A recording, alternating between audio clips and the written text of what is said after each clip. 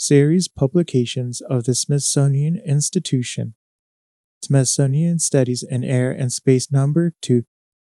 United States Women in Aviation Through World War I by Claudia M. Oakes. Aerial photography from Photations. Visit photations.com and www.photationstore.com for more fine art photography. Help support this series by visiting photationsdonations.com. Introduction. There is the world-old controversy that crops up again whenever women attempt to enter a new field. Is woman fitted for this or that work? It would seem that a woman's success in any particular line would prove her fitness for that work, without regard to theories to the contrary law. 1918. This statement, made by the famous aviatrix Ruth Law in 1918, remains pertinent to contemporary issues. More than half a century later, although acceptance of women in aviation in the United States is established, some barriers to full participation still remain. The military is now admitting women to pilot training, though principally for cargo aircraft and helicopters. The U.S. Navy has a female pilot who flies a combat-type aircraft and Little 7 fighter, but she is assigned to a non-combat land-based utility squadron. The issue of women flying in combat is one facet of the litigation now being pressed in federal courts to open the military services to full participation by women. In the field of commercial aviation, progress is very noticeable according to a survey by Frontier Airlines. As of February 1977, there were 18 women flying for regularly scheduled airlines in the United States. 5 of these women were first officers, co-pilots, and by the summer of 1977, one had been promoted to captain.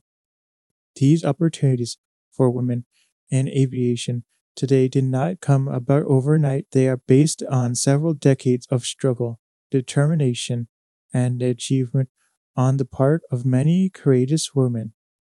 The earliest of these activities go back to the very beginning of aviation in the United States. In those early days of the 20th century, women in this country who wanted to be pilots were abundantly familiar with the general fight of women for acceptance and stereotypically all-male pursuits. Aviation, however, on a worldwide basis was not traditionally all-male. In Europe, as early as 1834, there were 22 women who had piloted balloons. As the field of aviation developed into heavier than aircraft, it might have been expected that women, having been so active in the lighter than air era, would be just as active in the airplane age. Claude Graham White, a famous early British aviator, was among the many people for whom this conclusion did not logically follow. He confessed that he regretted having taught women to fly because he felt he had pushed them toward an early death. He did not doubt their courage, he said, but feared that a woman's innate lack of self-confidence would cause her to panic in an emergency situation and lose control.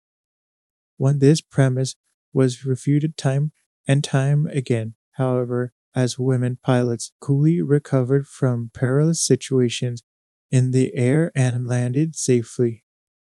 Sometimes, in those early days, theories and articles supporting the idea of women as pilots did almost more harm than good. In 1911, Rudolf Hansinger of Vienna published a list of reasons why he believed women were better pilots than men were. Some of his reasons, which were regarded as so ludicrous that they were immediately held up to ridicule, were because she has retained the primitive faculty of seeing with full retina, enforced modesty, and flirting have caused this. Because she has scattered attention instead of concentration, this is invaluable to an aviator who must notice many things at once. Because she has the faculty of intuition, that quality of the mind which can take in a number of causes simultaneously and induce a conclusion essential in aviation, because her specific gravity is less than man's, because she needs less oxygen and therefore can better meet the suffocating rush of air. Altitude affects her less than it does man, because her sneezes in man and actual spasm have been controlled by ages of polite repression, because she feels more quickly warning atmospheric changes, because she loves to speak. Too, there were other writers, however, who put forward more convincing articles on the subject of women as pilots. Such prestigious aviation journals as the Review and Flying were printing articles supporting women in their flying endeavors.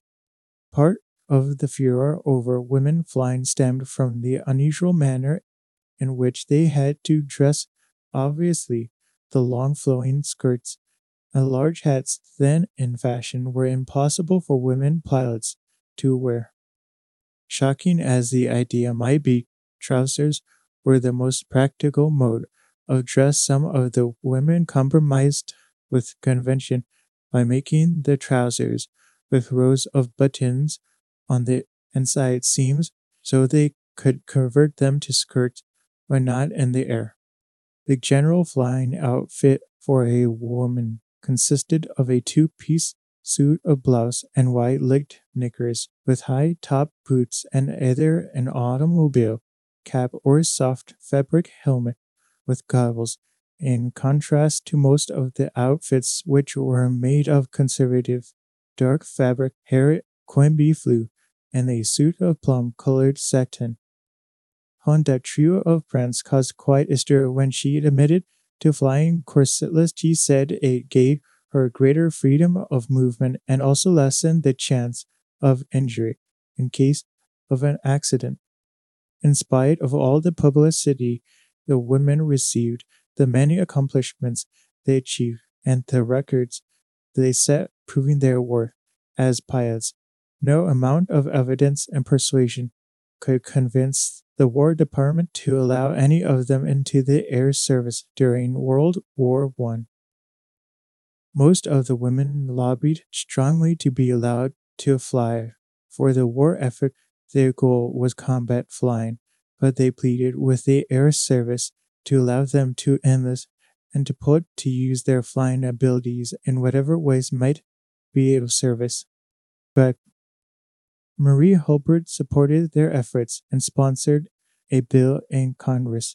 To that end, there was active support for the measure, and its passage appeared possible until Secretary of War Baker flatly stated, "We don't want to let down the bars to women in the Army." Hulbert, 1918.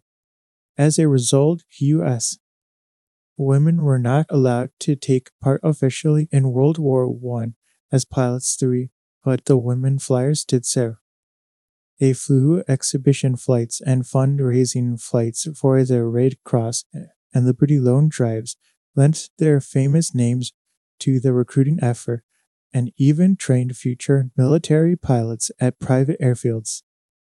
This study focuses attention on the women who contributed significantly in those early years to shaping the future of aviation. There were women test pilots in those pioneer years, women who set altitude and distance records, and women who flew for the sheer joy of it. All of them are examples of what can be accomplished when the desire and the determination to succeed are strong. A majority of the source material used for this publication came from the National Air and Space Museum Library. This facility contains an extensive collection of newspaper clippings, magazines, books, photographs, and other material related to the history of aviation. Other sources, which I gratefully acknowledge, are Bettman Archive, 136 E 57th Street, New York. Rare Birds, Inc., 791 Nisqually Drive, Sunnyvale, Petersburg Times, and E. to Snook Southern. Although the term aviatrix is no longer popular among women pilots, I have used it throughout this book to retain a flavor of the era and an aura of the personalities about which I write. During my research, I came to feel close to these women, to sense their frustrations in trying to find aviation schools which would accept them, people who would trust them with their aircraft, and then, as acceptance of them as pilots was getting stronger and stronger, to have all they had worked towards stemming by not being allowed to fly in World War I. Despite all the obstacles, women in steady numbers did become pilots. What the aviation world would do about them, whether it would use their skills or try to ignore them, remained to be seen. The women who flew after World War I had their problems and barriers too, but they could look back on their predecessors' struggles and take heart that acceptance of their flying abilities was possible. The second generation U. As women pilots started from the base built by those before them, people had become a bit more reconciled to the idea of women flying airplanes, but for those very early women, there was literally nowhere to go but up.